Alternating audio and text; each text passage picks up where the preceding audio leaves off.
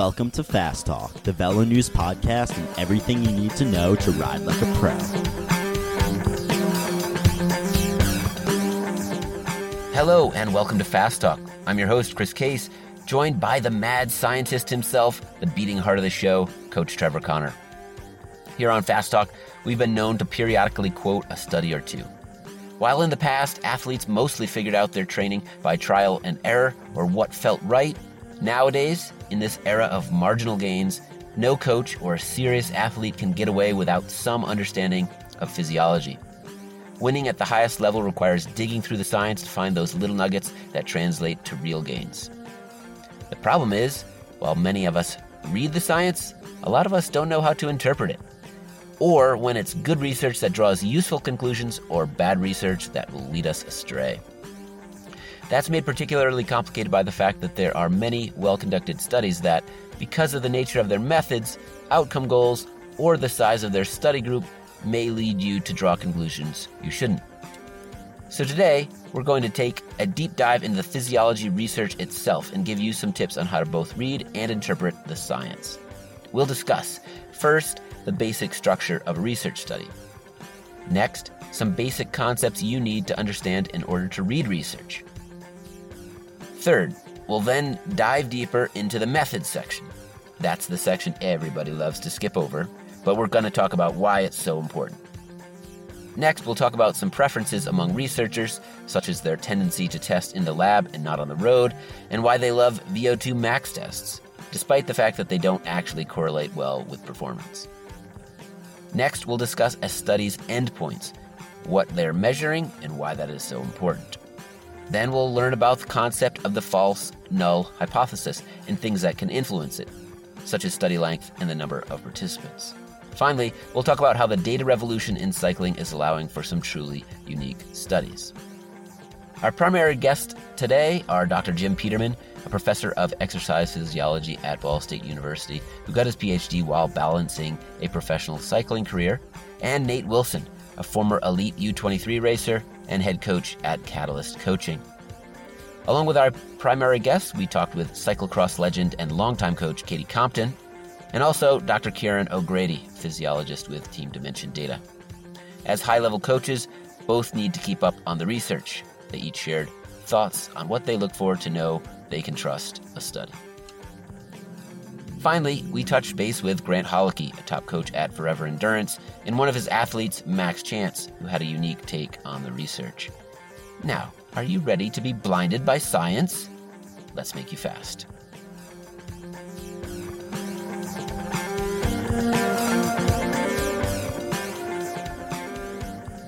This episode of Fast Talk is brought to you by Whoop.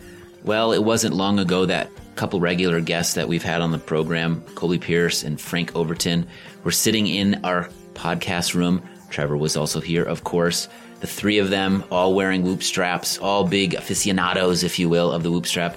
And here I was. Well, I lent my Whoop strap to Trevor, so that was mine that he was wearing. But I was naked. I was without my Whoop strap. And you guys were just nerding out about how cool it was, and I was feeling left out, honestly. I'll admit it, you were taking extraordinary pride in your lack of... Yeah, you're probably right. I don't want to be bionic, honestly. I just want to be all natural. Yep. So who's getting a Whoop strap next week, and who actually requested it? Yeah, you've brought me over to the dark side, the data side. I guess I'm one of you guys now. I need my data to know how fast I can be, how recovered I am, what my sleep quality is, all these things. I miss it. Well, you knew we'd get you there. But as your coach, you know my feeling about this. It's not just about going out and blindly doing the training. This is something that's going to give you an idea of where you're at, how you're recovering, what's going on with heart rate variability, all these things that are going to tell you, here's what I should be doing with my training. Whoop is the performance tool that is changing the way people optimize their training and recovery. Whoop provides a wrist-worn heart rate monitor that features detailed app-based analytics and insights on recovery, strain, and sleep. Whoop tracks sleep quality and heart rate variability 100 times per second, 24 hours per day to help you know when your body is recovered or when it needs rest. You can also use the strap to track workouts and get strain scores that let you know how strenuous the training was on your body. Whoop helps you optimize your sleep based on how fatiguing your day was and tracks sleep performance with insight into your sleep quality, stages of sleep, and consistency. To make things better, Whoop just released the new Whoop Strap 3.0, which includes a suite of new hardware and app features. The Whoop Strap 3.0 now has 5-day battery life, an improved strap, and live heart rate monitoring. A handful of new in-app features, including the new Strain Coach, improve the way you track and plan your training and recovery. Whoop has provided an offer for Fast Talk listeners to get 15% off their purchase with the code FASTTALK. That's FASTTALK. Just go to whoop.com, that's WHOOP.com, and use the code FASTTALK at checkout to save 15% off and optimize the way you train.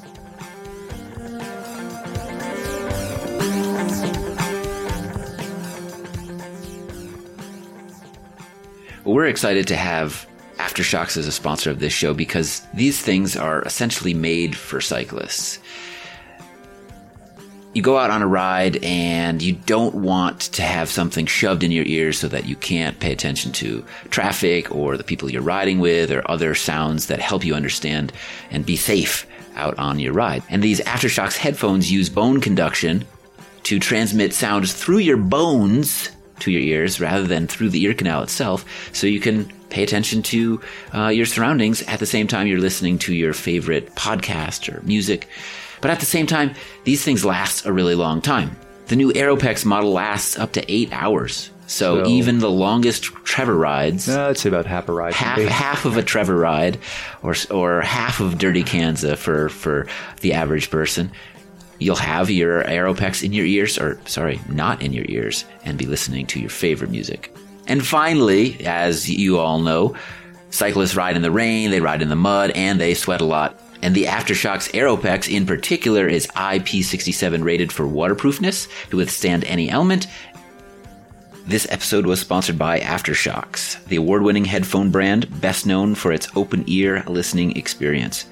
Powered by patented best-in-class bone conduction technology, Aftershocks headphones sit outside your ears so you can hear your music and your surroundings. Aftershocks is a must-have headphone for cyclists, providing the ultimate level of safety and comfort without compromising sound quality. To learn more and save $50 on Aftershocks bundles, visit aftershocks.com. That's AFTERSHOKZ.com and use code FASTTALK.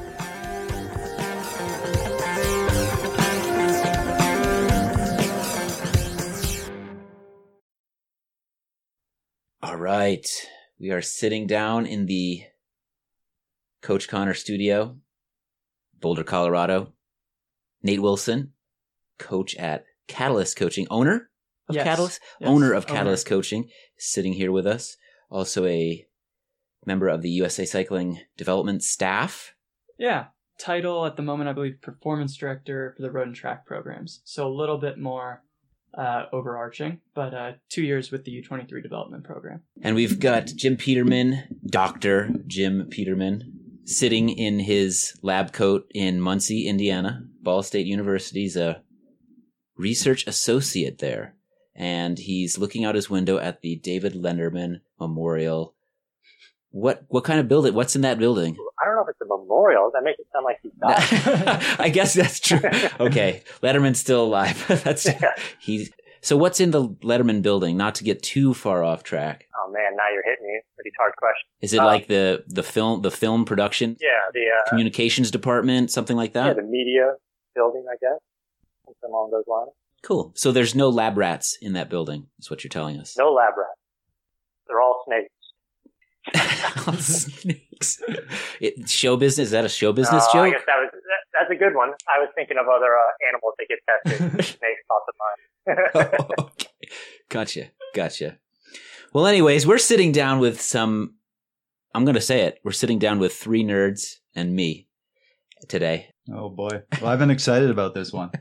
I know. This is a whole episode of me discussing all these cool studies that I like. Exactly. So you guys out there, you listeners of Fast Talk, know that Trevor is a connoisseur, an aficionado of research literature. He loves to sit down by the fireside with his snifter of cognac and read the latest in Proceedings of the National Academies of Sciences, the British Journal of Metabolism, whatever it might be. So close. Well, I know there's others, but I was trying to make up one that sounded a little goofy. Anyways, he likes to cite from these sources. And you might ask yourself, where does he come up with this stuff? How does he know how good this research is? How does he understand it all with all of that dense language in the methods section in this literature that he likes to quote from? And for the most part, Fast Talk episodes are based off of a lot of hard science. So today we want to talk about that type of research, how it's revolutionized training, but also some of the misconceptions that can be brought into our world as lay people from that science. So, Trevor, what's your preface to this episode? Well, this is the point where Jim cuts in and goes, well, actually, he's completely full of it. He's never read a single study. So. Tell you only the conclusion, man. Only the conclusion. I've been excited about this one, and then I got completely overwhelmed last night because I was just going through all these old studies, going, we should talk about this one. We should talk about that one, and built this whole list. And I'm like, wait a minute, we only got an hour and a half. So I think my preface to this one is I'm ultimately going to be disappointed because we're gonna hit the stop and the record button and be like, but I wanted to talk about all these things. There's always a part 2. That is fair. Jim, do you want to give us we don't want to do a full lecture on how to read research, but do you want to give the basics, what a research study is? What are some of the things to know about in a research study that's relevant to the rest of the conversation? I guess when we're talking about studies, what we're really talking about is the papers that we can actually read. And that's what, as consumers or researchers, that's what we end up seeing as the end product.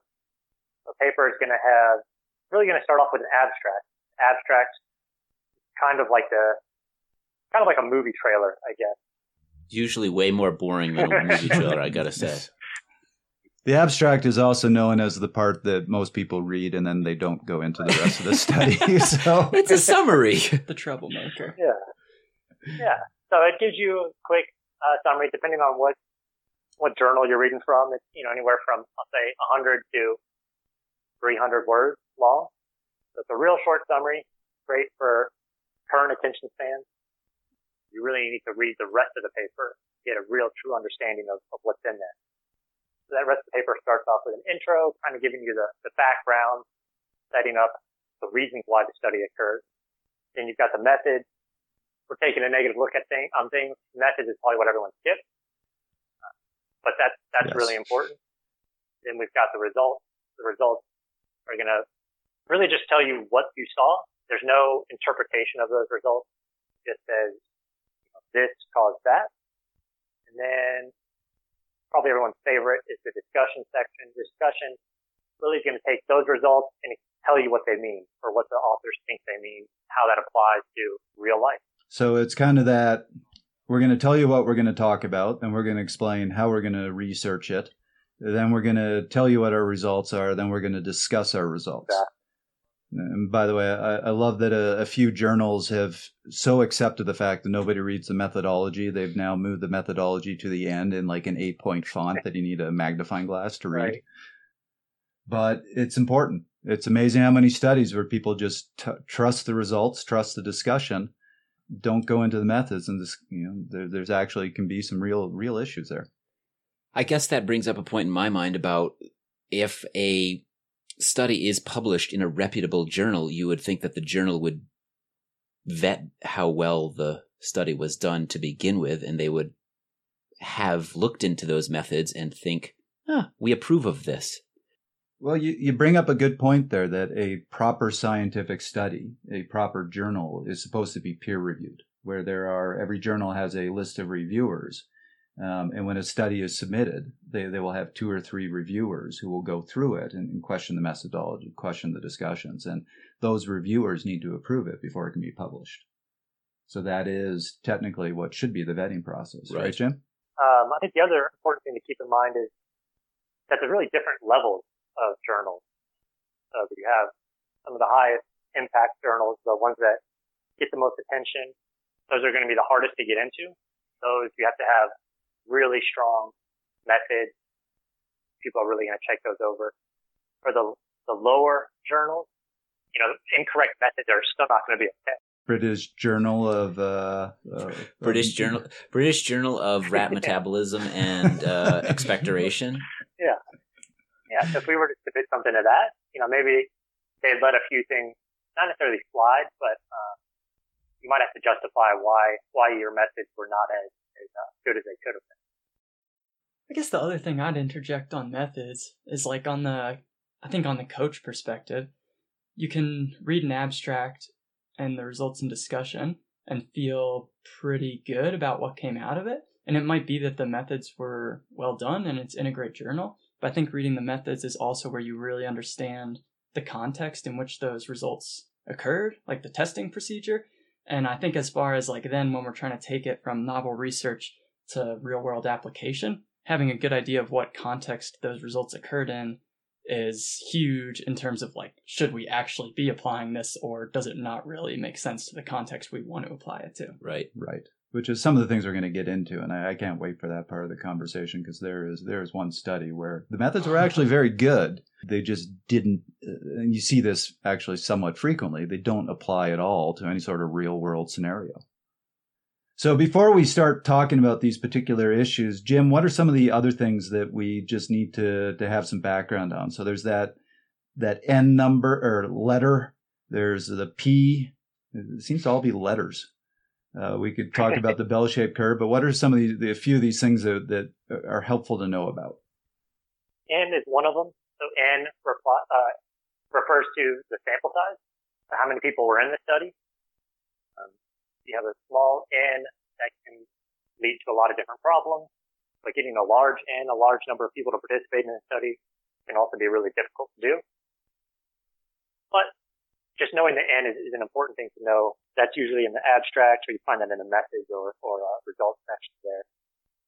The P value, that's everyone's favorite. That's kind of a big hot topic thing nowadays. So the P value is, let's see if I can do this right. The P value refers to the chance of the difference you saw occurring due to just random chance. So if you have a P value less than 0.05, you would say the difference you observed occurs less than 5% of the time. Randomly, yeah. So that's randomly, correct. Right. So as scientists, usually what we say is we're looking for a P value of less than 0.05. So if something happens 4% of the time randomly, that's something we're willing to live with just because that's such a small chance. Right. And so a really important thing to point out there is that the standard is a p-value of 0.05. So as you said, that's 5 times out of 100, you're going to have a false null hypothesis, correct? Did I get that right? Correct. The issue with going too tight with that, saying, we want to have 1 out of 200, is then you run the risk of actually having a true correlation, a true result, that because you're being so tight on the p-value, you don't see it. So you have to find that balance. Right. And then there's also a reliance on the p-value. If you see a significant p-value, the difference you actually observed, if you went from 1 to 1.1, does that actually make a difference in terms of performance? Is it worthwhile to do this intervention? So the one I wanted to bring up is just because this is one that I really care about is the law of the bell-shaped curve. It's remembering that even when you find a real result in a study, so for example, the classic example is height. You can say the average height of a male is 5'11". I actually don't know what it is. I'm making this up completely. That doesn't mean that all males are 5'11". It means that you have this bell-shaped curve where you see most males being somewhere right around 5'11". So you can see a lot that are 5'10", 5'9", 6 feet, 6'1". As you get further and further away from 5'11", you're going to see very few people. So you might even see somebody who's over 7 feet tall, but that's a rarity. Just like it's rare you're going to see somebody who's under 5 feet tall. This is true with almost any results. There's always some form of a bell-shaped curve. And that's important to remember because when you have a big study that finds a result and says, here's the conclusion we drew, you don't know if you're that 5'11" person or you're the 7'4" person. So they might find a trend that's true of almost everybody, but you could be that big outlier. And that might not apply to you. So always remember that when you study these results, that I'm a believer that every one of us has somewhere where we're an outlier on that bell-shaped curve. Some more than others, Trevor, some more than others. Why are you looking at me? I am a strange and odd man. Repeatability, I know, is one of the key things. Science likes to be able to repeat results. Yeah. This has come up in the news, maybe in the last year or two. Some studies just not being able to be repeated. So doing the exact same methods and finding different results. So that's one of the important things we want to keep in mind when thinking about these studies we're going to talk about. Is if you got another 10 folks to participate in intervention, are you going to see the same results as this original study? And that's not something that's always done very well in science.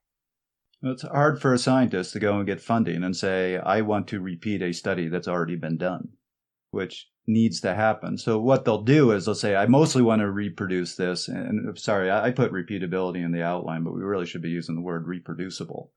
So they'll just say, we want to try to reproduce this past study, but here's our little twist on it to expand on the knowledge. Right. You add something a little bit different. You can reproduce the results, but also do something a little bit novel.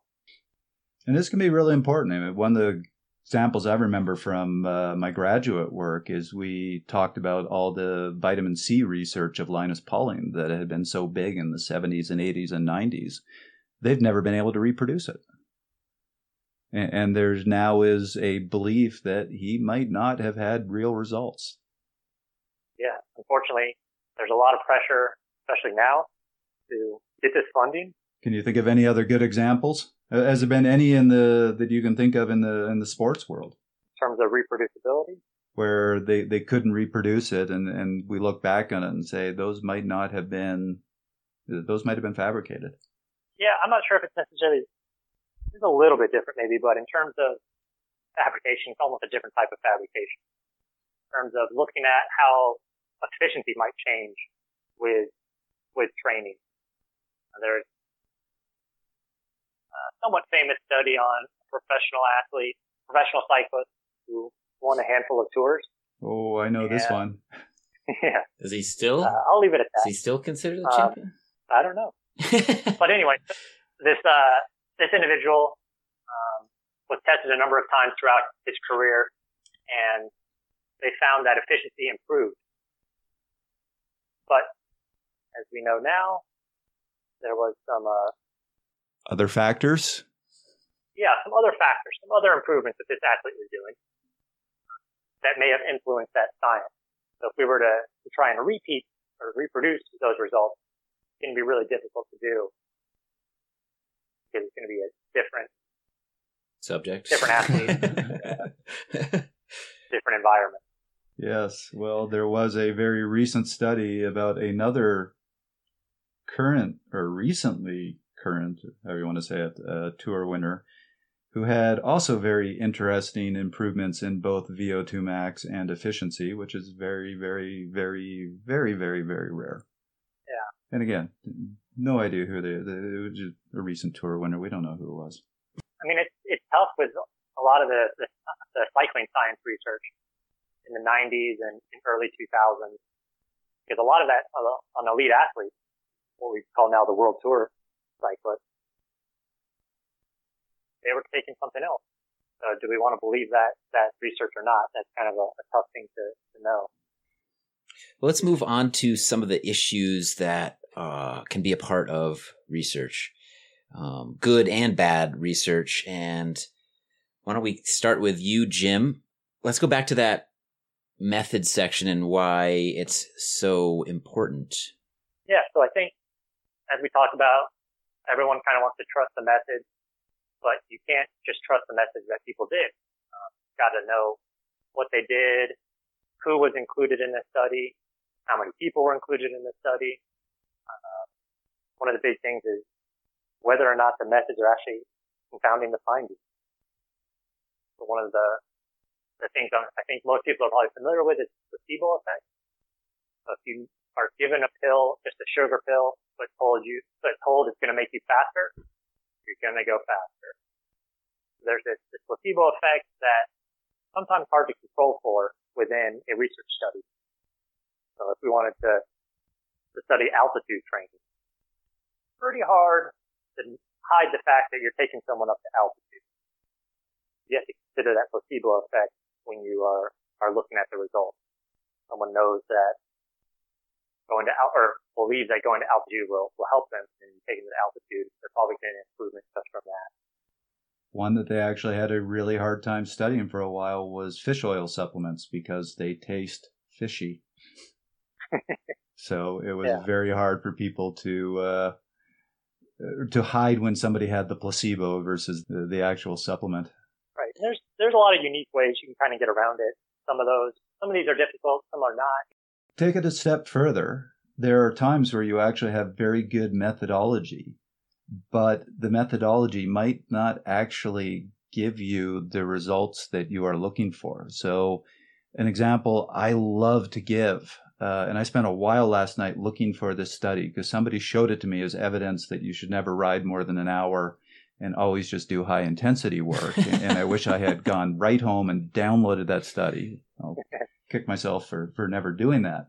But he showed me the study, and the title of the study was something along the lines of HIIT work has greater gains than moderate, steady riding, something along those lines. And they were very clear about that in the conclusions. But when you look at the methodology, they did exactly what researchers should do, and they controlled as many variables as possible. And one of those variables that researchers in this field love to control is work. So they wanted, and so simplify here, they wanted everybody when they did a workout to burn about the same number of calories. So the group that was doing intervals, their workout was about 22, 25 minutes, as I remember. But the group doing the, quote, long, slow distance was doing about 44 minutes.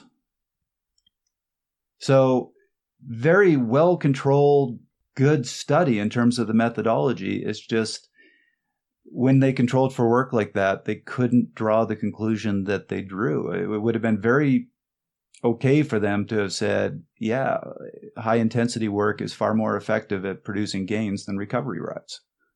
Nobody read that in the methodology. And the guy who pointed it out to me and said, you never need to do a ride over an hour, he had never read through the methods. And I showed that to him. I'm like, can't draw that conclusion. Sorry. Yeah, results totally valid for what they did, but not how it would work in practice. Like Right. If someone's going to try long aerobic training, it's going to be a much greater difference. Right.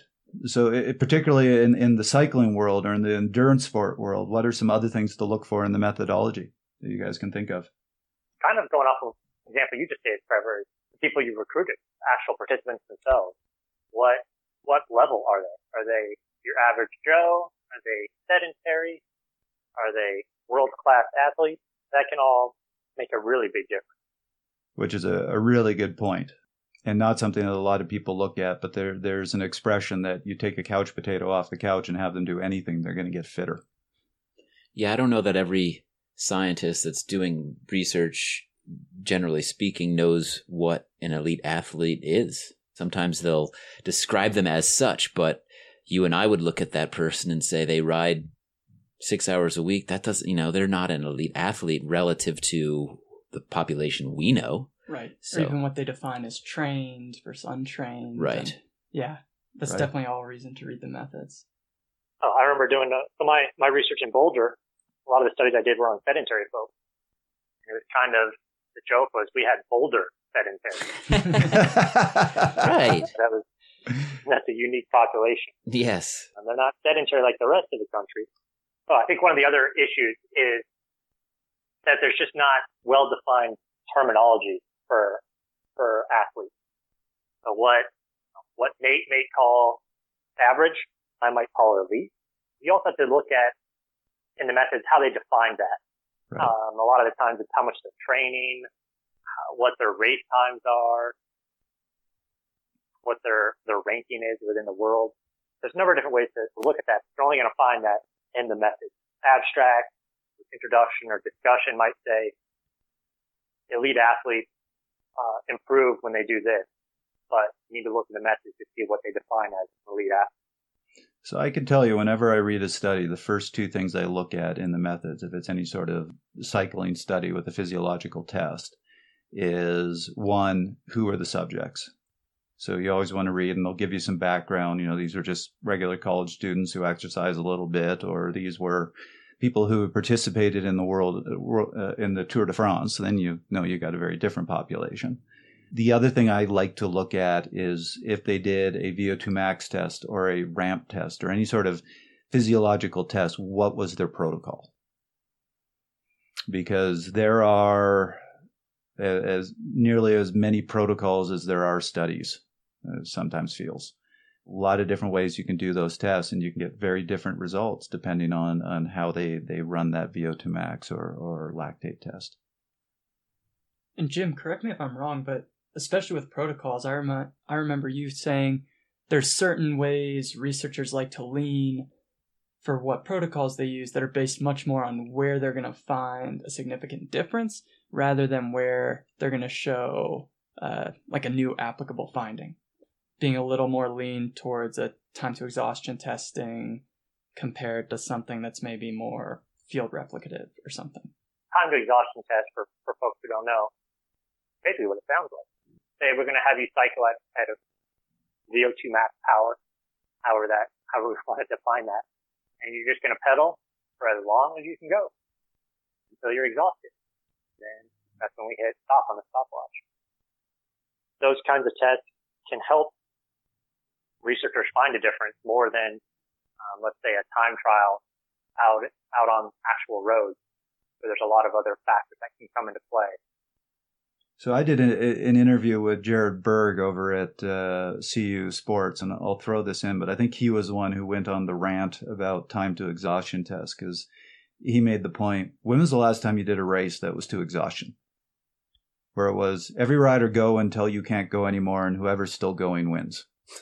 So you guys are getting into the study might be very well designed again. Is the end result, is whatever metric they're using really applicable to racing? And that's a great example. There's been a lot of studies where they showed, hey, we saw improvements in time to exhaustion, but that's not the way racing works. It's not a time to exhaustion thing.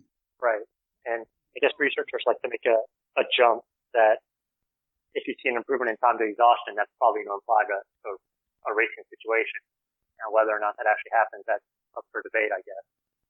Maybe we're all racing the wrong way. Holding too much back. Holding too much back, exactly. Why aren't we all collapsing off of our bikes when we're finished?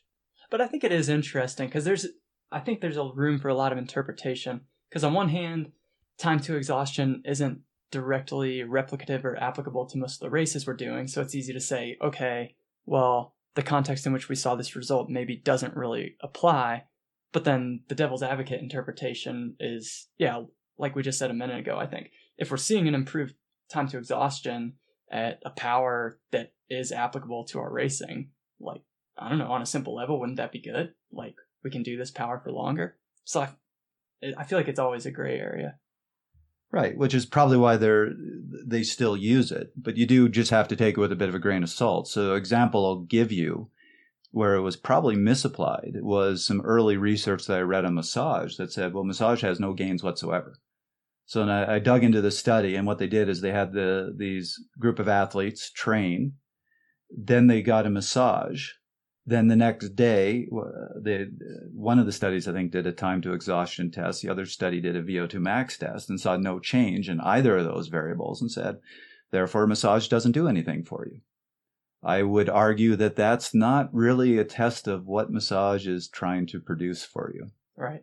An alternative way would be looking at, I don't know, a pretty high training load for a sustained period between two groups and seeing if the group getting daily massage somehow recovered better or something, you know? Yeah. Like maybe that's the application we're looking for. Well, so what they've done with the massage research, and these are some of the studies that I dug up last night. I was really excited to talk about, and I can really dig into this one because I actually did this interview with a Dr. Titus who wrote a whole review on massage, and the conclusion he had to draw on the review was we aren't really seeing any gains to massage. But when I talked to him, he started ranting on all this. It's like, A, they're measuring the wrong things. They're measuring VO2 max, et cetera, and that's ridiculous.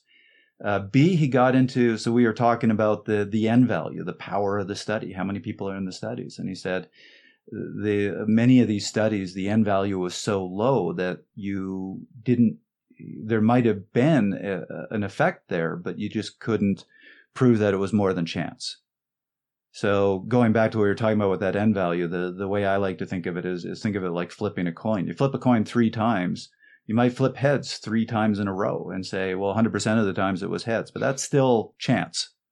You flip it 1,000 times and every time comes up heads. That's not chance.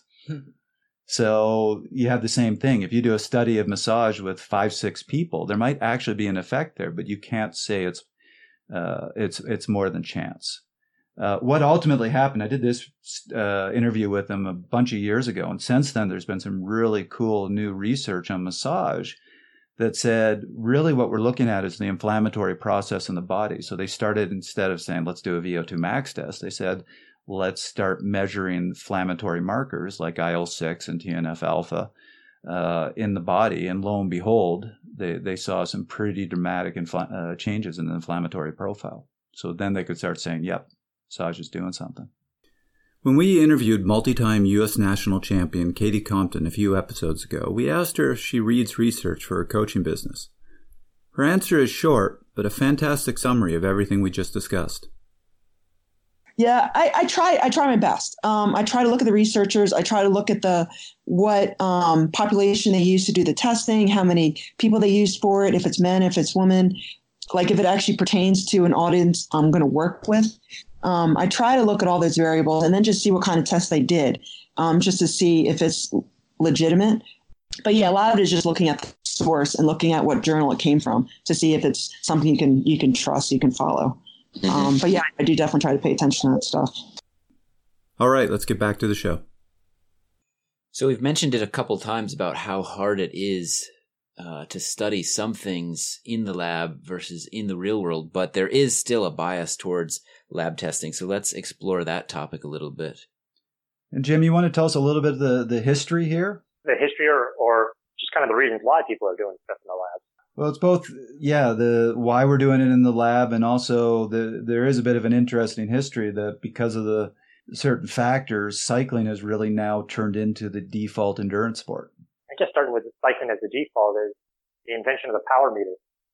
With the power meter, you're able to measure workload really well, whereas for other sports, it's harder to measure workload. So with a power meter, you get a number. Scientists, researchers obviously love numbers. That's something we can plug in, do some stats on, and tell us whether or not there's been a change, a significant change. Cycling's great for that. And we also have people doing a lot of stuff in the labs just because it's so much easier to control things. You don't have to worry about wind. You don't have to worry about rain, snow, anything like that. You can tell people to ride at 200 watts. You can set an ergometer at 200 watts. Now they're riding at 200 watts, whereas if you're out on the road, if they're going uphill, downhill, that wattage can change quite a bit.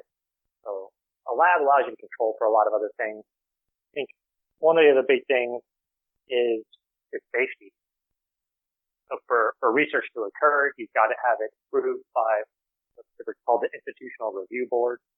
They want to make sure people who are participating are not going to get injured. So if you take people out onto the road, now there's traffic, there's a chance they could get injured there. So a lot of these review boards don't like that. The default, I guess, is just to go into a lab setting, get some limitations like we talked about, but you're keeping people safer and you're able to really control quite a bit more.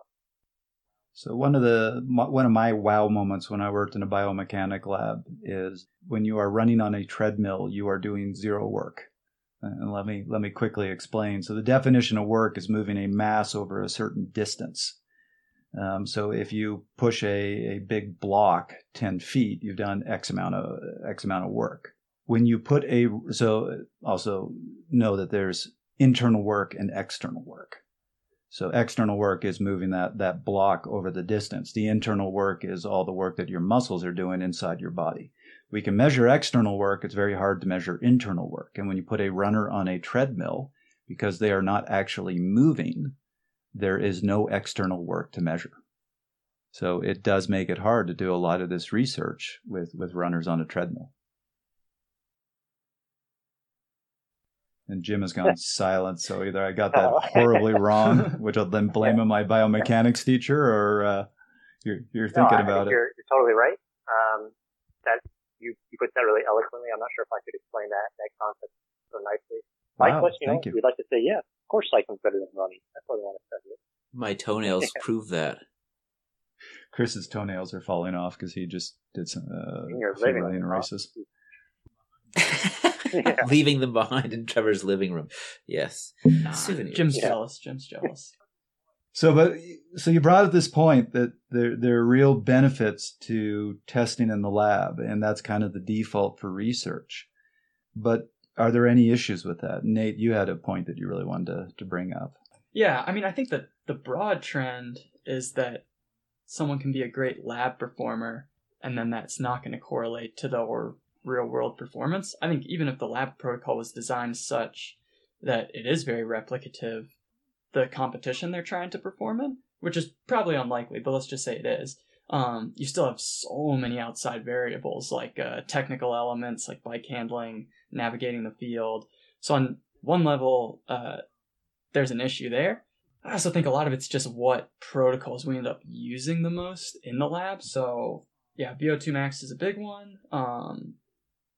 It is a number we talk about a lot that is probably important, but also leaves a big gap again to like the applicable context in which athletes are competing.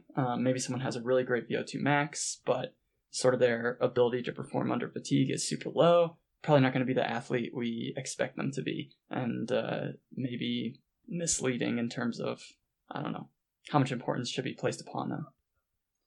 Jim, you brought this up in your notes. There's a lot of research that uses VO2 max tests as a benchmark, but where you can see in untrained, VO2 max will improve. Once an athlete is of a certain level, really the VO2 max level's off, right?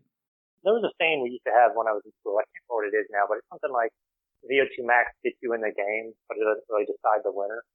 Right. Well, I think that's a good point, too. Like, once you get over a certain level, VO2 max is probably not your limiter. Right. So if we looked at all the guys in the tour right now, they're all going to have really high VO2 maxes, but the one with the highest VO2 max, not necessarily the one that's going to win. So VO2 max is great for differentiating between, maybe the recreational or couch potato to, a more elite athlete. But once you start to limit the group you're looking at just elite athletes, VO2 max is not going to be that great. And kind of like you said, Trevor, to get back to your point, these elite athletes, once you're at a really high VO2 max, really hard to find a way to improve that. Got to look at other ways to improve performance. So it's adjusted VO2 max level, kind of hits what they call a ceiling effect. It's only so high as you can go with VO2 max. So this gets back to kind of a theme we've been talking about or touching on multiple times, which is you might have a very well conducted study, but what is the endpoint? Because that endpoint might not really relate to what you are doing out on the road. So you might find a study that says there's no benefits to X, but they were measuring VO2 max in elite athletes. So that might not have been the best metric. Like I gave that example at the beginning. They were literally doing massage studies and then giving them a VO2 max test and saying their VO2 max is not improving. So massage doesn't do anything, which, again, completely valid study, completely irrelevant to the real world. That's not why you get a massage. Right. And I think one of the other things is we've not really touched on. I think we're all focusing on kind of more road racing, the high intensity stuff. But, there's other events, the gravel grinders and all that, where it's more of a prolonged, I'll call it a moderate intensity event, where VO2 max, you're not really doing efforts at VO2 max necessarily. You're going to be doing these long endurance miles. VO2 max is not going to matter as much. Maybe there's some other measure that's going to matter more. You've got to make sure you're matching your laboratory outcome with what you want to be actually improving performance. Yeah, I think that's perfect. And also big on like how you want to interpret it. Because if they're saying, this bad adaptive training approach, maybe it's even a performance detriment. Like maybe we saw a drop in VO2 max, or maybe we saw a drop in this high intensity time to exhaustion. But you're actually thinking of it from more of like, say, an ultramarathon type event takeaway, then maybe it's super useful. Maybe they need to be looking at something like substrate utilization at lower intensities or economy. So this brings me back to, here's a really good example of what we're talking about here. And I'm going to pull up a couple more studies. I was so stressed yet so happy last night when I was going through all this research. Just, I remember this study. That's so cool. But there's so many to go through. So here, I'm going to butcher a name to start with. This is cool. Dr. Ronstad, who around 2013 through 2015 did a bunch of research on weight training that really flipped the common belief on its head, because earlier research had said weight training doesn't help cycling.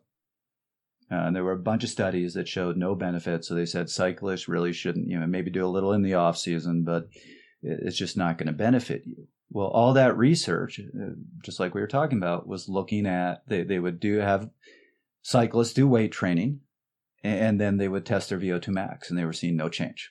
So weight training doesn't benefit you. There were a couple issues. One is what type of weight training were they doing? And a lot of these studies, it was very light weights because they didn't want to, these cyclists were concerned about putting on too much mass. Ronstad flipped that around, or Dr. Ronstad, and said, no, we're going to have you do some real heavy lifting here. And then his theory, which really came out in his research, is we're looking at the wrong things. His belief is you're going to strengthen your slow twitch muscle fibers, which is going to improve your fatigability and is going to improve your efficiency. And that's what he tested. And that's where actually those tests to exhaustion come in. And he found pretty big gains.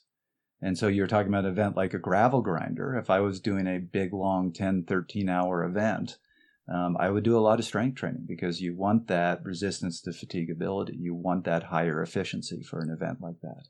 But if you did a VO2 max test, completely valid study, but it's going to show no benefits. Yeah, I think when, even thinking about just VO2 max and efficiency, the other one I like to think about is, one of the examples one of my advisors like to give was the Ferrari versus the diesel truck. You got a high VO2 max, you're probably like a Ferrari. You go really fast, but you're not going to have that you're going to have to go to the gas station quite a bit, right? You have to refuel. You don't have a good efficiency. Whereas the diesel will have a good efficiency, but has a hard time going really fast. So there's different athletes as well. I like that analogy. Yes, you've got different athletes, and just focusing on VO2 max is not necessarily the way to go about a lot of the time.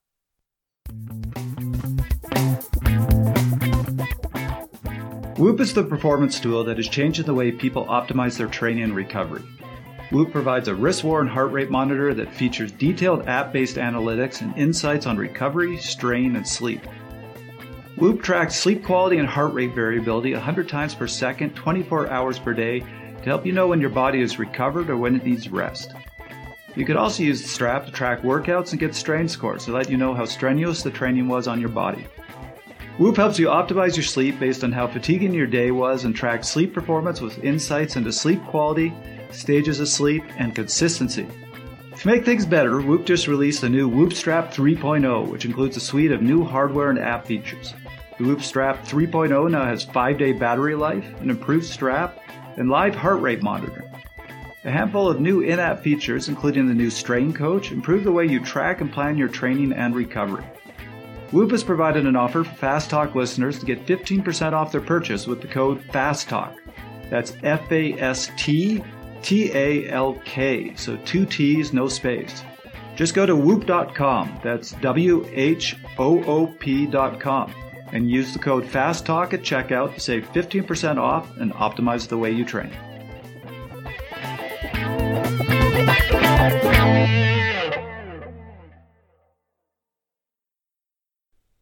Dr. Sierra Nogrady is a performance coach and physiologist with Team Dimension data, so he has to read a lot of research. We asked him how he knows what to trust and if there are any limits to the research. So when we're looking at research, a lot of the times we'll do the standard comparison. Has this research group produced anything before? Let's have a look at backtrack their sort of academic credibility. Then what I do is I go to the results and just give them a sanity check. Are these ridiculous? Do they match the population that they've said that they are supposed to be referring to?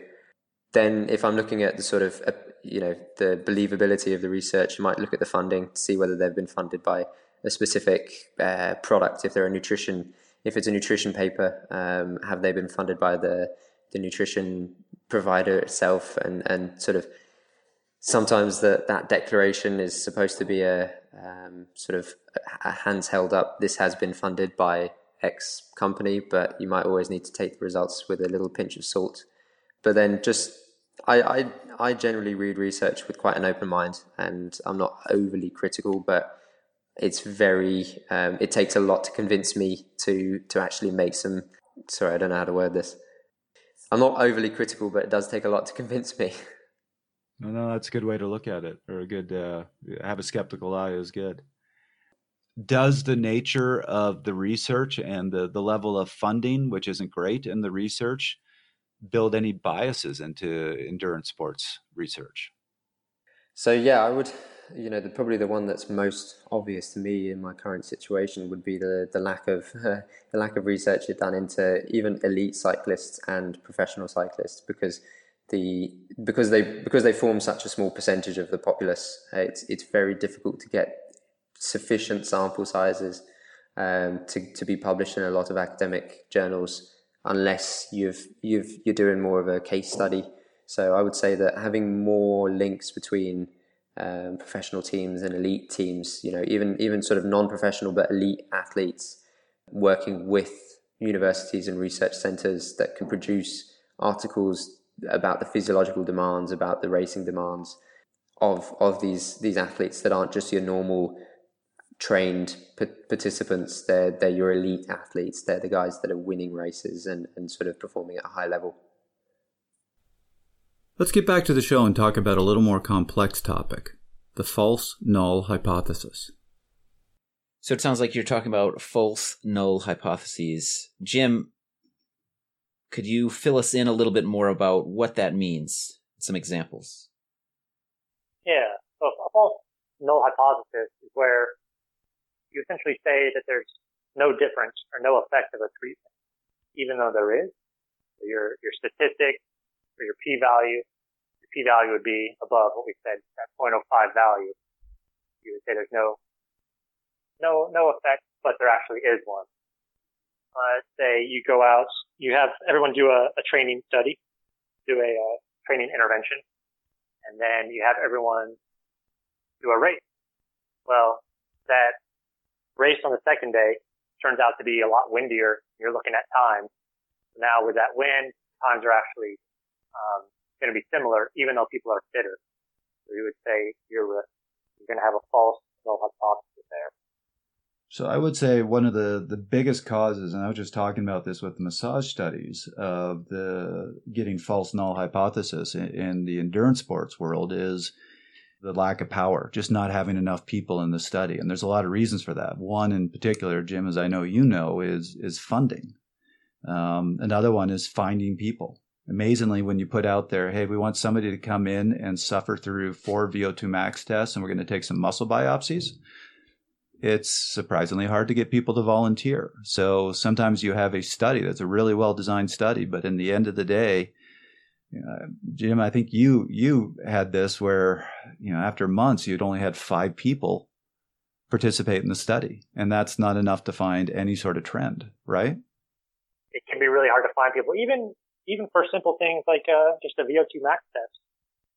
When I was in school, we had a study where we were just having people do 2 VO2 max tests for us. We had a really hard time finding athletes to participate. It's a Boulder problem. Yeah. Plethora of athletes. None want to be involved. But that doesn't fit into my training. Well, so I have some friends up in Toronto who are trying to do some studies in looking at atrial fibrillation in endurance athletes. because right now, as Chris can tell you after writing a book on this, almost all of the research on atrial fibrillation is not with athlete populations. So these people really want to take a look at it. Is atrial fibrillation different in a highly fit population? And they had to find endurance athletes who had AFib. And I know they've been working for 9 months now and still haven't found enough people to have sufficient power in their study. And it's getting to be a real concern. I realize everyone's always busy, so it's hard to find time to participate in a research study. But obviously, as a researcher, I always thought it was fun. You learn about yourself, you learn about your own physiology. And in some regards, especially these studies we did with these elite cyclists, wow, you're an incredible cyclist. Can we study you? I feel like that should be an honor for a lot of people. It sounds like this is a call out for all Fast Talk listeners to go volunteer at your local university or performance center and learn a little something about the science and yourself at the same time. Yeah, you might learn something useful. Right. And a lot of the stuff that you can get out of these tests, a VO2 max test or a lot of the research that we did or are doing involves body composition scans. These really accurate body composition. Everyone wants to know what their body fat percentage is. These scans, are a couple $100 if you were to walk into a local clinic. Here, you just get them for free. And not only that, you're going to help somebody graduate on time.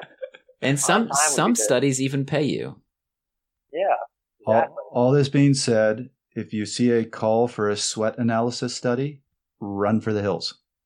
Run fast, run long. All those sweat researchers out there are going to write you nasty letters for that one, Trevor. I signed up for a sweat analysis study, and I have a great picture of me with bags on my arms to catch the sweat. I had to do 40K time trials in a heat tent. You mean like your living room right now? Yeah, basically like my living room right now. And when I got there, they handed me this really long wire with a little thing at the end. And I asked them, what am I supposed to do with that? And they just kind of looked at me and Figure it out. What do you think you're supposed to do with this? Think of the worst possible place you could put that. And that was exactly what I was supposed to do. I hope you got paid really well for that one. Only thing worse than what I went through was there was another guy doing it at the same time as me. And this wire is what? And he put it down his mouth. Feet? No, it was far worse than that. This wire was 5 feet long. He goes to the bathroom. He comes back. And they're like, where's the other end of the wire? Because they had to connect to the machine. And he's like, I thought I was supposed to put the whole thing in. I felt so bad for him. Oh, my God. See, but if you didn't participate, you wouldn't have these great stories. That's another good point. So it doesn't matter what the study is. You got to get out there and participate. Yeah, it's going to be worth it. It's always fun. That one aside, you can get some really good information about yourself out of these studies. So it really is actually quite worth participating. You can certainly, a lot of universities, you can check your local university and they'll post all their upcoming studies and call for volunteers. So it's worth looking into. So, Jim, another one that can affect this, produce a false null hypothesis is the length of the study, correct? Correct. You did. I might mess this up, but let's say you did altitude. You wanted to look at the effects of altitude training. If you only did altitude training for a week, you're not going to see a benefit, or you're much less likely to see a benefit. Now, if you had people up there for 3 weeks, that's when you're going to see more likely to see a benefit. Some of that comes down to funding and just trying to get people to actually participate. It's really hard to make these studies as long as they sometimes need to be. Right. And it seems like the standard length for both an endurance sport or any sort of sports study and also nutrition studies is kind of 6 weeks to about 3 months. Some of the really well-funded ones might get out to 6 months, but you rarely see longer than that. It's just hard to do that, to get people to commit, hard to get people to do what you want them to do for that long. Lifestyle things happen with people, they get a job, they have to move somewhere, something changes, they develop an injury, they can't participate anymore. You're trying to minimize all these things so that you can actually get a study completed and make some conclusion. So I think one of my favorite reviews is this review by Dr. Larson that he wrote in 2010. Where he talked about this, and he was really trying to show there is benefits to the long endurance ride. He was really challenging the popular notion at the time that should be all high intensity all the time. And so he went through all the research showing, yep, all the research shows high intensity works and endurance rides don't work. But then says, but the interesting thing here is all the pros do lots and lots of long endurance rides. So why is the research showing one thing and the pros are doing another thing? That's where he dived into this. The issue is the length of the research, that you don't see the benefits of this endurance work. It's over years. And most of the studies were 6 months or less, and brought up one of my favorite points, which is it's really hard to get people to sign up for a study when your protocol is, we want you to come in and do 6-hour training rides on our trainer in the lab for the next 2 years. Who wants to sign up?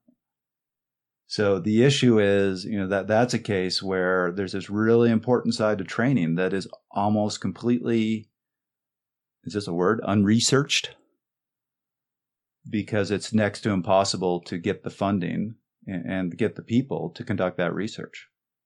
Right. I imagine one of the things we haven't really talked about is the research that we're talking about is the research that's published, right? This is the research that we know about.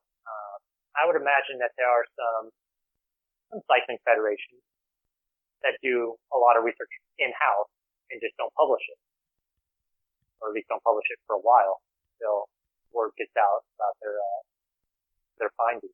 So there might be some research that's happened with that, but we just don't necessarily know about it. I think sometimes with that, it's something too where maybe someone's researched it on a level enough that they think they know something about it and think they know something enough about it that they want to consistently put it into practice, but they also haven't technically researched it in a manner that's really publishable, up to like true scientific expectations. And that's probably a federation type stance, I would guess. Right. Yeah, I think you're right on that. I mean, you as a coach, and having just written a piece about your work with a particular rider, you were able to look at a lot of data from a population of riders, U23 athletes, and you were able to see trends there, and you were able to draw some conclusions there. But you could never take that information and get it published because it was just not done in a way that a reputable journal would publish such a thing. But you were able to draw very significant conclusions from that information. Yeah, and I think trends is the good point, because I think you can look at stuff or look at practices in the field in a manner that you can, in your own confidence, improve your educated guess, but you also maybe can't do it in a way that you can prove you're right. Like, all you can say is, I feel better about what I did. The results we're seeming to get support that, but you can't really say it in a way that you can actually stand behind it too heavily. You bring up a really good point that some of the best research on performance is done by some national federations that A, they're not trying to be published, so they're willing to break a few of the rules, and B, they don't want to share their results because this is how they outperform the other nations. I'm not going to mention his name because this was an offline conversation, but had a talk with somebody who worked at one of the National Olympic Centers, and they, I kid you not, on trainers, basically did a simulated 3-week grand tour with a bunch of riders. And sounds fun for the riders. Well, so I asked him what was the biggest takeaway he had from this, and he was like, how incredibly grouchy they were by the third week. It's like they were calling me every name in the book when I walked in there. Were there any 5-foot-long wires in this? I hope it was a big compensation. That's serious. Well, these were some of their top athletes who were trying to get to the Olympic level, to the tour level. Yeah. So it was kind of less compensation, more you want us to get you on the teams. This is what you got to do. So put up with it. I think another great example that I love of this length of study issue that a lot of people don't consider is all the research on age. So we did a podcast on this a year ago now, Chris? The one with Ned. With Ned Overend. There's a lot of very recent research that's pointing out all the issues with the past research. And it's that past research that we really use to say, here's age effect. And it's really simple when you think about it. It's nobody out there could get the funding to say, I'm going to take a 20-year-old and watch this 20-year-old until they get to 80, and then I'll publish my results. So even though these studies were drawing conclusions of here's what happens as you age, they were taking a current 40-year-old, a current 50-year-old, a current 60-year-old, comparing them to current 20-year-olds and not factoring in training science has advanced a lot. The way the current 20-year-old is training is very different from how that 60-year-old trained when they were 20. So you can't compare them and say, here's aging effect for you. Mm-hmm. And so there's now been some much more sophisticated studies, and they have been able to actually take some older athletes now and who have been racing their whole lives and look at their trends over time. And what they're discovering is this age effect, this horrible, you are just going to fall apart as you get old age effect, really isn't true. It was more a result of yes, there is an age effect. Don't get me wrong. But a lot of what they were seeing and attributing to age was actually due to advances in training science. Yeah, and I think we didn't really talk about study design, but I think if I'm interpreting this right, it sounds like the old research was really kind of cross-sectional design, right? Yeah, if you don't have the same people, you're not following them over multiple years. But even the people who are older might be different than everyone else. So it's hard to study the effects of age. Yep. This is turning into Jim's real big push to get people to participate in research. But if you're young and you start doing testing now, Jim needs to pay his rent. Please come. How do you get to Muncie again? Where is that? Right. No, we're not really recruiting a bunch of people right now. I'm just thinking of all the other grad students out there, just really trying to find people. Yeah, I mean, if you get tested while you're in college, or younger or whatnot, and you can keep doing testing throughout your life, get an idea of what happens with aging. You could publish your own results. That's something that's happened a handful of times now. You might have to be a big name in the athletic world to publish just your own results. Sorry, Trevor. But it's something that would really help science too, I think, to get an idea of what the actual effect is on aging and a variety of other health-related factors. It wasn't something that you could publish, but we kind of did that with Ned because he's somebody who's been at the highest level throughout his life, and talked to him about the effects that he saw. And what was interesting is what he described as here's what's happened to me as I've aged was very, very consistent with the newer research. What he said, in terms of my endurance, that has stayed as good as it's ever been. My threshold power is still pretty much the same as it was when I was young. He said the thing that I lost is that big 1-2 minute jump. Poor old Ned had been in a research study before and had some test results. We have test results from him that Neil Henderson did in he was 50 at the time. So we do actually, he shared those with us. There is now some unique ways to do research that weren't available before. Now we record everything we do. We have these computers on our bike that record every heartbeat, every push of the pedal. And now, in a way, we can do longitudinal studies where we just ask riders, give us the last 10 years of your data, and we're going to go look at it. We're going to go look at some trends. And I actually have I was going to bring this up a little later, but I have a great study from 2011, where they got the permission to analyze all the data in Strava for a year of all the athletes that were on Strava at the time, which was a huge number. And they had some top-level cyclists, they had some inexperienced cyclists, and they really just wanted to see how are the elite-level cyclists training differently from lower level cyclists. And some of the conclusions were actually really interesting that I hadn't seen in any other research. One was the highest level cyclists were very consistent, meaning if they went out for an easy ride, it was easy. They didn't break 200 watts or whatever it is that they were doing.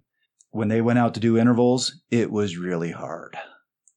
But there was within each ride a lot of consistency. The other thing that came out was they did a ton of strength work, both off the bike, but also lots and lots of big gear work. Go hit a climb at 50 RPM at threshold and just grind up that climb. And these are the sort of things that if you said come into the lab for 6 weeks, you might not even think to test. This is another way, I guess, you could look at that effective 6 hours of riding. If you wanted to look at the benefits of endurance, you just get a bunch of data from Strava, and you're probably going to have to throw a lot of that data out, but there's a lot of data on there. Well, we've had him on the show a few times, is Dr. Steven Seiler, who's a big proponent of this polarized approach and going out and doing these long, slow rides. And not just, he studied all endurance sports, so also getting lots of time running slow, rowing slow, whatever your sport is. And that all came from his first couple studies where he went to all these athletes and said, please give me the last year of your data. No, yeah, that's all good. I'd be interested to hear what Nate's doing with it. If Nate's doing anything with USA Cycling and all the data. Tell us your secrets, Nate. Anything you can tell us? I wish I had some secrets. No, I mean, I think it kind of loops back into the same idea of like there's so much that we do in training application that there's just not real science backing up, because the studies are like the applied practice we're doing is not something that realistically they're going to get the same population to come into the lab and reproduce. I think like the big gear training is a perfect example. There's definitely research out there on cadence, optimal cadence, but I don't know if there's even a whole bunch of research on, super low cadence, high torque work over time, maybe over a year, and like sort of chronic adaptation and response to that. But yet a ton of people do it. Which is kind of two sides. The one side is, okay, maybe it's not that researchable, but it's still beneficial, so we're just doing it. But the other side kind of feeds into that false rule of taking stuff that isn't research-based, but it's like, this is what fast people do, so I'm going to do it. So I think that argument can kind of go both ways. But generally, I don't know. If there's a pretty common thread, it's usually reliable as something you might try. Yeah, Nate, I think that brings up another point related to the Strava study, and kind of what you were thinking about, I guess, is causation versus association, right? So just because a lot of these elite cyclists are doing slow cadence work doesn't necessarily mean that that's why they're elite cyclists. And we didn't even bring that up when we were talking about things to know about in studies, but That's a really important one. Correlation is not cause. Explain that a little bit deeper, because that is very important. Making a distinction between those two things is critical, really, to what we're talking about. Good. So I will use an example. There was a study that showed that cars that had security systems on them were stolen a lot more than cars that did not have security systems. So if you believe that correlation is cause, it means that actually putting a security system on your car is going to get your car stolen, which is ridiculous. The real explanation here is if you own a $400 piece of junk, it's not going to have an alarm on it, and who cares, because that's the sort of car somebody leaves in your driveway to annoy you. They don't steal it. If you have and this study was back, I think, in the 80s. Back then, if you had a security system on your car, it was because your car was a Mercedes and people wanted to steal it. So that was the real reason, but you still had that correlation. And there are all these, especially see this in the nutrition world, there are all sorts of studies that come out where they say, here is a correlation. And then the media jumps on it and says, well, this causes this. For example, they find a correlation between if you eat one more egg per week than other people, this is going to happen to you, or that's going to happen to you. And they make it causal. Yes, there's a correlation there, but no, it's not. That doesn't make it a cause effect. You got that right, and I'm just sitting here thinking I need to come up with better examples. You just have examples all over the place for everything. Well, fine, shoot me down. No, that was perfect. The correlation of my examples and the quality of the show. Well, actually, the show always sucks, but sometimes I have good examples, so that doesn't work out at all. Sorry, Jim. Right. I mean, I think with aerodynamics, it's massive. There's a lot of people buying stuff that they think is going to make them more aero without having any way of knowing that it is, except for someone telling them, these gloves are more aero. They're $30. They're aero gloves. Marketing. That's Obviously, yeah. they're going to make me more arrow, but they haven't tested them. They haven't tested them on them. And that's a tough one, because that's a tough one in the sense of like, to test it and isolate it is time and money and control that most people don't have. But yeah, I think that's a big one. So this is another good example of research. You look at all the aerodynamic research. You have to be really careful about interpreting that. I read some of those original studies. Like there's the good old, if you wear an aero helmet, that's going to save you 30 seconds. Well, that was actually, so Jan Ullrich was used in that study. It was done on a track in perfect conditions. They used his custom-made, probably $10,000 aero helmet, and compared it to a 1970s brick where he probably couldn't even hold up his head. Right. He also probably didn't move his head, like if he rode with his head in the wrong position the whole time. So there you had these optimal condition comparing the best helmet to the worst helmet. And they found the 30 seconds. But then everybody hears about this and they go to the store, I have to have an aero helmet because I lost that time trial last week by 20 seconds. This gains me 30 seconds. I'm going to win it. And then they get disappointed. So you do have to be careful. And that aerodynamic research is particularly prone to that, where, again, you're not really simulating real world conditions. And real world conditions can vary. Someone can test it on the track, pretty much no wind yaw. And then we're talking about outdoor time trials, maybe 15 to 20 degrees of yaw, depending on what's going on. Maybe it's not a difference in that environment. They have all sorts of research on disc wheels, and in optimal conditions, they're really beneficial. You have one heck of a crosswind, you're not going to enjoy that time trial. Yeah, even if it's more aerodynamic, if it means it's throwing you all over the road, you're probably going to go slower.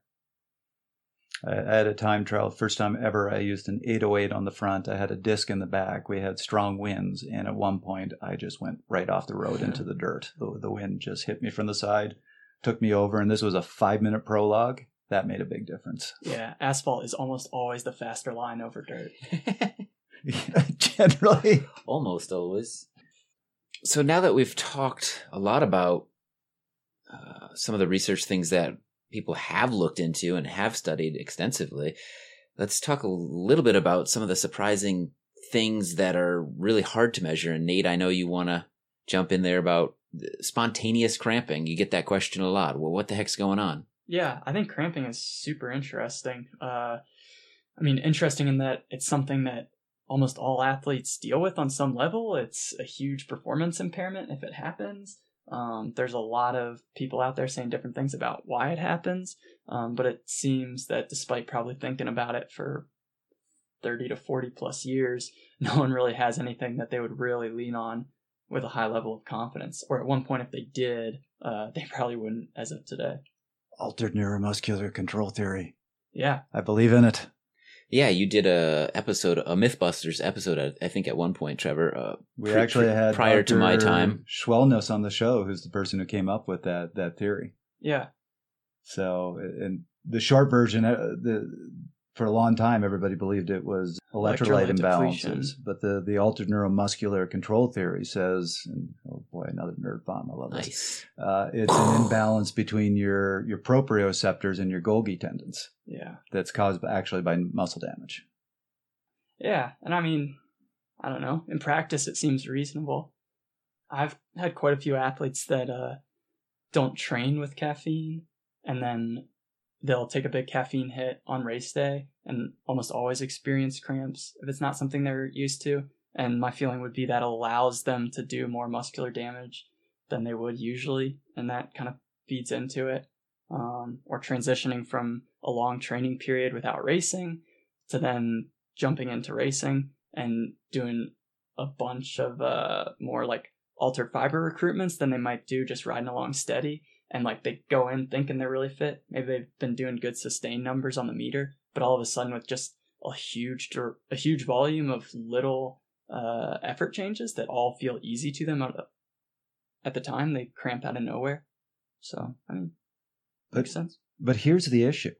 Cramping is one of these extraordinarily hard things to research. I was actually on a ride with a friend who listened to that episode and got really annoyed with me. He's like, well, if they just did a study of X, they could prove this right or wrong. And I actually looked at him and said, okay, why don't you do something right now? He goes, what? I go, have a cramp. It's like, I can't do that spontaneously. I went, right, that's the problem. Yeah. They want to do this cramping research, but you can't bring somebody into a lab and just say, okay, we want you to spontaneously cramp now. And I think just because, and even if you were to take a step further and say, well, we're going to create a scenario that elicits cramps, like you can't do that. Sometimes they might cramp, sometimes they might not. So much probably has to do with it that, yeah, you're not going to create a context where you're going to likely get what you want to see. And a lot of the old research on cramping, they actually artificially produce cramps, which that has its limits. Yeah. All right, guys, what are some other ones? What about fatigue? That's something that is pretty hard to study, and there's a lot of different theories out there as to what it actually is. Fatigue is a really interesting one. One of the things I experienced when I was younger was overtraining. And really, people just don't seem to have a good idea of what causes overtraining, how to measure it, what to do about it, anything really. I think that's one of the really interesting ones that science hasn't had a chance to really touch and answer that. Yeah, and I would add to that, one of the issues is when you talk about fatigue or failure in a race, there are a lot of different things that can cause fatigue or failure. It's not just one thing.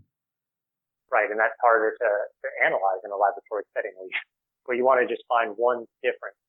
You don't want to have a lot of different variables that are changing because you won't necessarily be able to explain what it's causing.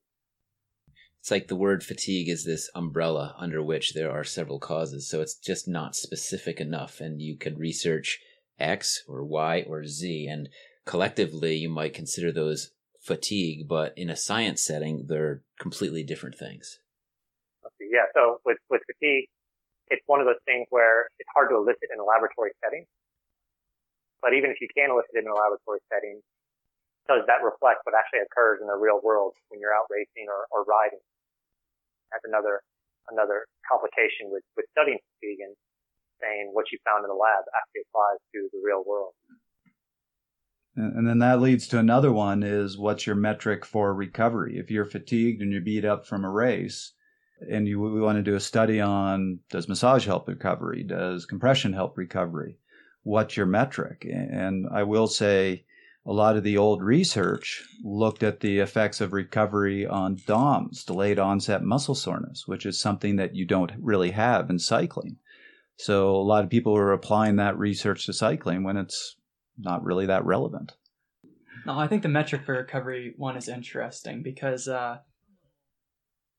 on some level, I mean, there's things like, I don't know, measuring inflammatory cytokines. That's something like you could do in a lab and maybe say something about with a bit of confidence. But like, are people going to do that in practice? No. I mean, I guess you would try and use it as a backdrop for saying the practice worked. But then a lot of it is also, I don't know, a bit subjective maybe, or leaves room for a lot of confounding variables. Like heart rate is a big one. Where maybe heart rate is springing up, but you're just super dehydrated or something, and you're actually now more fatigued. Yeah, so I think it's interesting. It's a tough one to measure. So, Jim, you brought up overtraining, which is also a really tough one to measure, especially because there's actually ethical concerns with putting people into an or burnout state, right? Right. You've got to get the study approved, and when you're doing a research study, you're not supposed to be harming individuals. Overtraining is kind of harming people. That's something that's hard to get approved. So because it's hard to get approved, it's hard to study, and probably the reason why it's not been studied. Yeah. I think one of the other things I wanted to talk about, or kind of loop back on, was recovery. So with recovery, one of the interesting things is people see these studies about anti-inflammatory supplements or whatnot, and how that can improve recovery. One of the things I think about is heart cherry juice or something like that. That can help with recovery. You take all these antioxidants, and now you're not as inflamed as you were before. However, to get a training boost, you really need to be having some of this damage take place. I think that's something that gets lost sometimes with research, or people translating the research once it's been published, is you've got a time and place where you want to have optimal recovery, the time and a place where you want to have some damage so that you can get improvement. No, that's a really good point. You got to have something to recover from. Right. You need a signal telling the body to recover and to get stronger. If you're taking away that signal from the body, now it's not going to recover, or it's going to recover, but it's not going to realize that it needs to improve and get stronger. You're not going to get the fitness improvement that you want. When we had Grant Holicky and Max Chance on the show, we asked them their thoughts on the scientific research. Max had a point on, But Grant brought up a great point that we didn't even discuss, the value of the meta-analysis. So my question for you, and Max, I'll ask you this too. Do you read the research? And if you do, how do you know when you have a good study and one that you can trust versus one not to trust? Fake studies? Is that the name of this episode? I did a good... I don't read the research a lot, but I did do a very unscientific heat adaptation study. Oh, great. On myself. Let's hear about it. Before Road Nationals, because as a Colorado, I was born and raised in Boulder, do not do well in the humidity. This explains a lot. It does explain most things.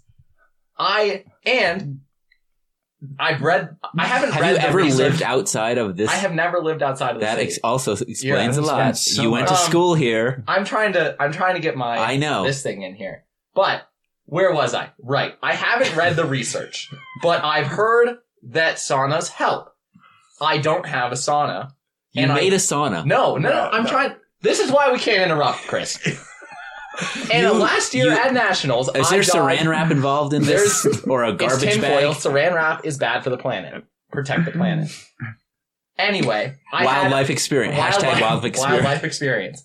I had a horrible time at Nationals in Knoxville, Tennessee, because of the heat and humidity, and me missing an ice sock and water bottle one lap. So, as the mature 23-year-old that I am, I'm going to prepare well for this. But the studies say I should use a sauna. I don't have a sauna. But my apartment does have a hot tub. And that's really warm. So if I just go sit in the hot... I asked Grant about it, and he said it's not a bad idea. I didn't say it was a good one. He didn't say... He's having regrets. He's having regrets. Yeah. So I would get home, and I would change, and I'd go sit in the hot tub for like 5-ish minutes because it's really hot, and I would almost pass out. And then... I was really tempted to jump in the pool right after, but I was like, well, I just wasted 10 minutes in a hot tub. I probably shouldn't immediately cool down right after.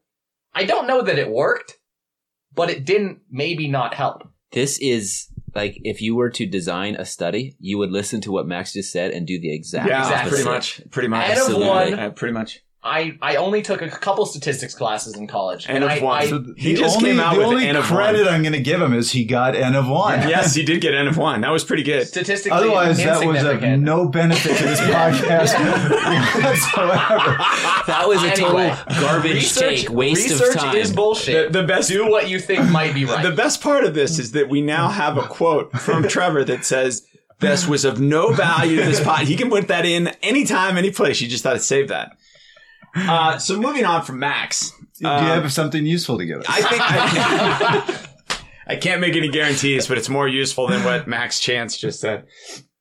It is hard to tell which of the studies that are funded by something specifically, which of the studies are truly, just for the sake of science. But one of the things that's starting to be done a lot more now is these meta-analysis of all the studies that are out there and drawing conclusions from that. So that's a nice place to go and start to get an overview of 5 of these studies, 6 of these studies, all coming from different authors and different origins. And I think that's a nice way to be able to get a broader context and maybe both sides of an issue, both sides of a story. But yeah, I do spend a lot of time reading the research that's out there and then traveling down the next 2 to 3 places to see what somebody else has said. What are the other conclusions? I think the biggest draw is don't rely on one study to tell you anything. Bring multiple in. Don't rely on Max's hot tub study. Rely on peer reviewed. Other peer people's. reviewed by rely on anybody else's study. or have someone in your corner like Grant Holicky who will read all the studies, and then I don't have to do it. This is true. Hire yourself a Coaches good coach. are valuable. Turns out they do stuff. And rest is beneficial. Yeah, crazy. Who would have thunk it? Who would have? So if you don't want to read the research, hire someone to read it for you. Robot. Yeah, Okay. That's what I do. Next question. When are we going to throw Max out? It's a good question. This is good stuff. This is gold, baby. Gold. Well, nothing's going to beat Max's study. Let's return to the show where we'll give our favorite examples of both really good and really bad research. Let's wrap up this discussion today with just some great examples of research, whether that's great because it's terrible, which is a little bit of an oxymoron, or great because it's actually great, elegant in a way. So, Nate, why don't you start us off and tell us about a particular piece of research that piques your interest? Yeah, I'll keep it a little broad because I'm not as sharp as Jim and Trevor, so broad is safer. But I think in the field of nutrition and fueling in sport, we've just learned a lot from research, especially over the past 20, 30 years, especially with how much carbohydrate intake we can handle during exercise to perform our best, and then starting to define the gap. I think a lot of athletes and coaches look at it as having enough carbohydrate intake that it's not a limiter, but then now starting to look at how much you can use it as a tool to actually perform at your optimal, and then how much of a moving target that is of what variables go into it, in the sense that you don't just have this optimal plan of this is what I do on race day, and you show up and take, say, 80 grams of carbs an hour for a 4-hour event, and it goes awesome, but that just like any training we do on the bike, training the gut is a really important thing, and the gut and the glycolytic pathways in the muscle and ability to use and benefit carb from the most is something that we need to practice in training because our body's going to change our ability to use it. And then there's other factors with heat and electrolyte depletion that are going to influence that as well. But I think on a simple level, just the research that's been put forward of how we need to use carbs and train the gut is really important. Jim, what's your example? Yeah, my example, I almost hate to do another nutrition one, but I guess that's why I get along so well. Think alike. But my example is not necessarily good research or bad research, just kind of almost a tale of my own experience of missteps with interpreting research, I guess. So my example is beetroot juice. So folks who maybe don't remember, beetroot juice studied, you drank, it was like a liter of beetroot juice to improve performance, cycling performance. And there was a handful of studies that came out that showed that. So it really started to build up, get some publicity. I ventured into the Whole Foods in Boulder. It was a nightmare. Picked up my beetroot juice and used it a few times in races, thinking that it would improve my performance, and was really sold on the research. Now, at some point, a study came out on a little bit more elite athletes and showed that it did not improve performance. And so this is one of those times where I was lucky to be a grad student and we could actually test myself with and without beetroot juice. So we did a few trials in the lab and found that my performance also did not change with beetroot juice.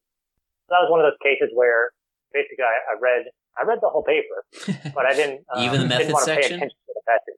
Yeah, I read the method section, but sometimes you get it in your head that it's going to improve things, so you ignore some of these little mistakes that or these, I don't want to call them mistakes, but these little things within the method section just choose to ignore.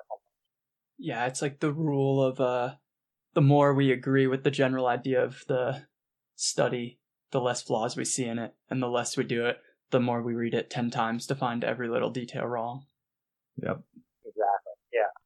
Yeah. I wanted beetroot juice to work, and So simple. certain it was going to work, but then it didn't. But I will say, that doesn't mean beetroot juice does not work. It just did not work for me. It does not work for some populations, but for a lot of folks, it does work. If that's the case where something as simple as drinking a liter of beetroot juice, I can't remember the time, like an hour before a time trial or something, can help improve performance. I think that's a really cool thing that science found. Trevor, what's your example? You have how many? 47 to bring to the table today? But there is one I've been itching to cover, because this is an example of a researcher who actually really tried to put together an extraordinarily creative study, tried to address a lot of these issues we talked about, like be able to apply it to a real world setting. And in the process of being creative and trying to do something different, made almost every single mistake that we have talked about and drew a horrifically wrong conclusion. And it got published. And we were so annoyed by it, I actually wrote a response for VeloNews that we put up on the website, because this was a doping study. He was looking at the effects of EPO and concluded from his study that EPO has no benefits, and then went to the press and stated that it was unfortunate they took away Lance Armstrong's wins because EPO, as his study proves, EPO has no benefits. So right there, you need reproducibility. This was one study. You can't make a claim like that until it's been reproduced a few times.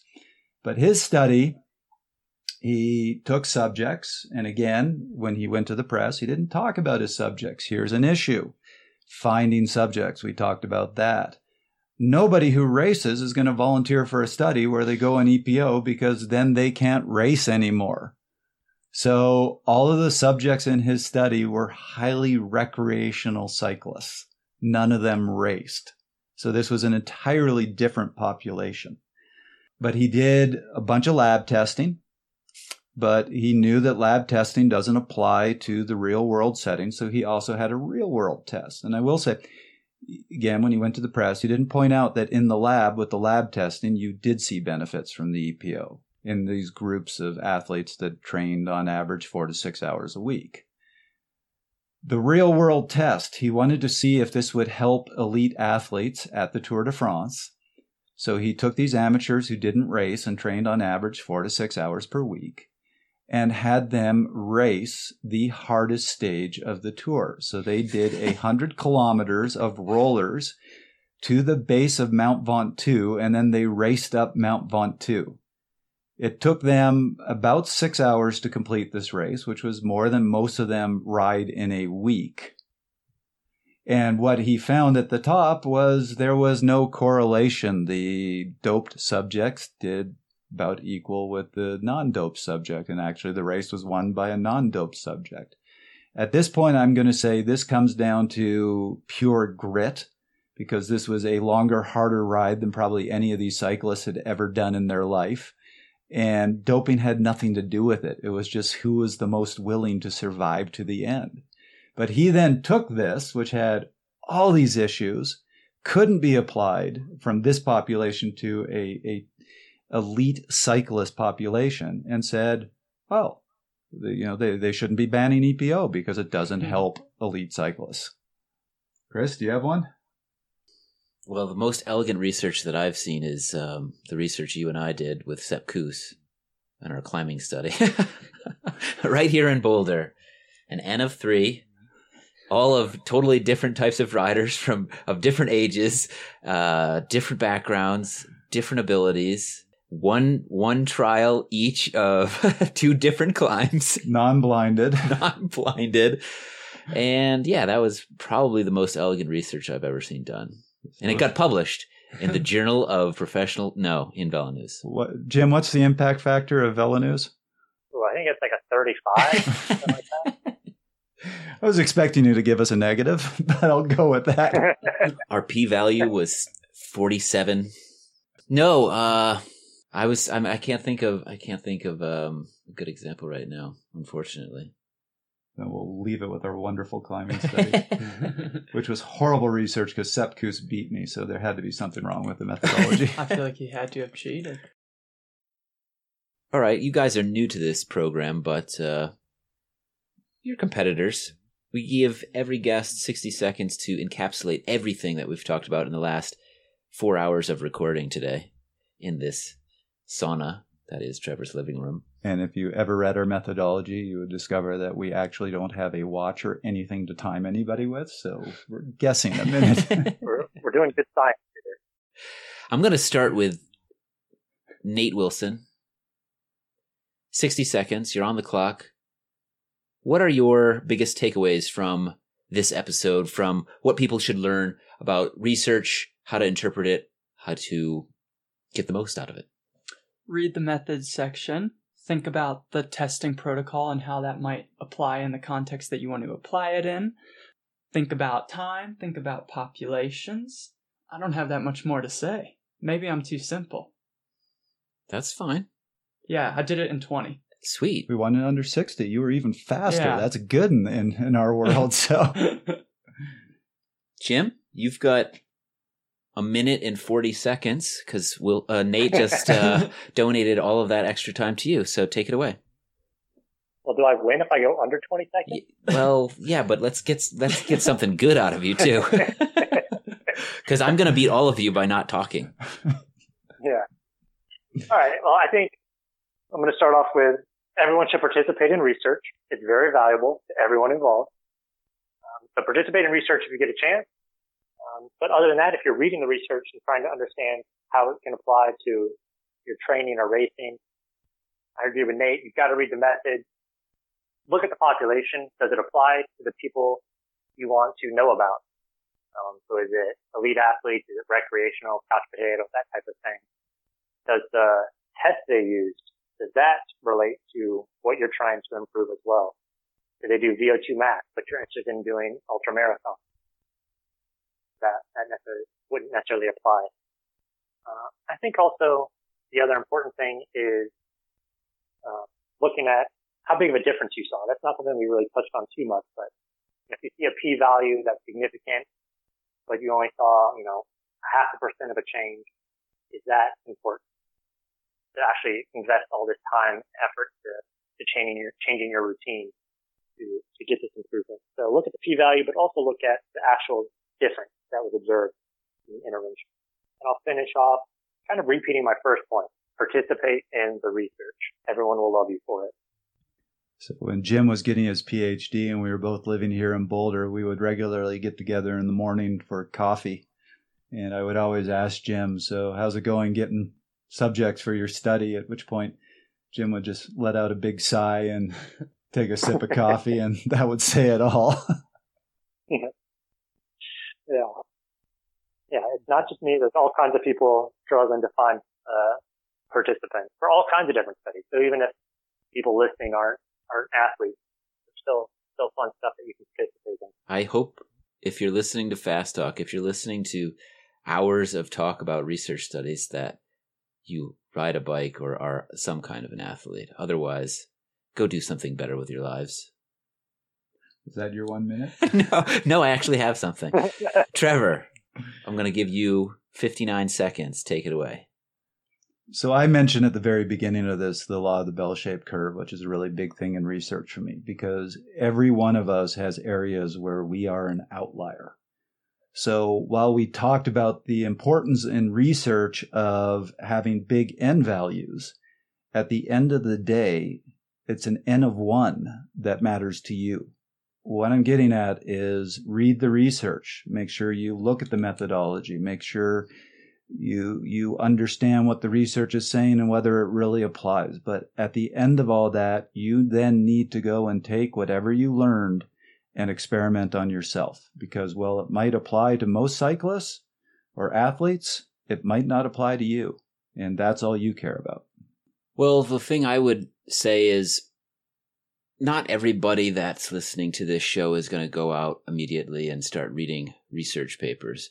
So what I would like to leave people with is a bit of a cautionary tale about not necessarily relying on popular media to do the interpretation of research studies for them. Just because you see a headline that says, like EPO doesn't improve performance and it's in the New York Times or wherever you might see it, and that reputable media site gives it some sense of validity, they might not know what the heck they're talking about. And you see that a lot. You see that a ton in the nutrition world where eating butter gives you 20 extra years on your life or whatever the case might be. And then the next week you see the opposite of that. It's because popular media and journalists don't necessarily know how to interpret this very well either sometimes. So that would be my caution to readers out there, is not to rely, listeners out there, is not to rely on popular media to always be making the right interpretations and conclusions from a lot of the studies. You get better at interpreting the research the more you read it. Read a variety of research and you'll get better at understanding the fault, the positives of research. That was another episode of Fast Talk. As always, we love your feedback. Email us at our new email address, fasttalk@fastlabs.com. That's FASTTALK@fastlabs.com. Subscribe to Fast Talk on iTunes, Stitcher, Spotify, SoundCloud, and Google Play. Be sure to leave us a rating and a comment. Fast Talk is a joint production between VeloNews and Fast Labs. The thoughts and opinions expressed on Fast Talk are those of the individual. For Dr. Jim Peterman, Nate Wilson, Katie Compton, Dr. Kieran O'Grady, Grant Holke, Max Chance, and Trevor Connor, I'm Chris Case. Thanks for listening.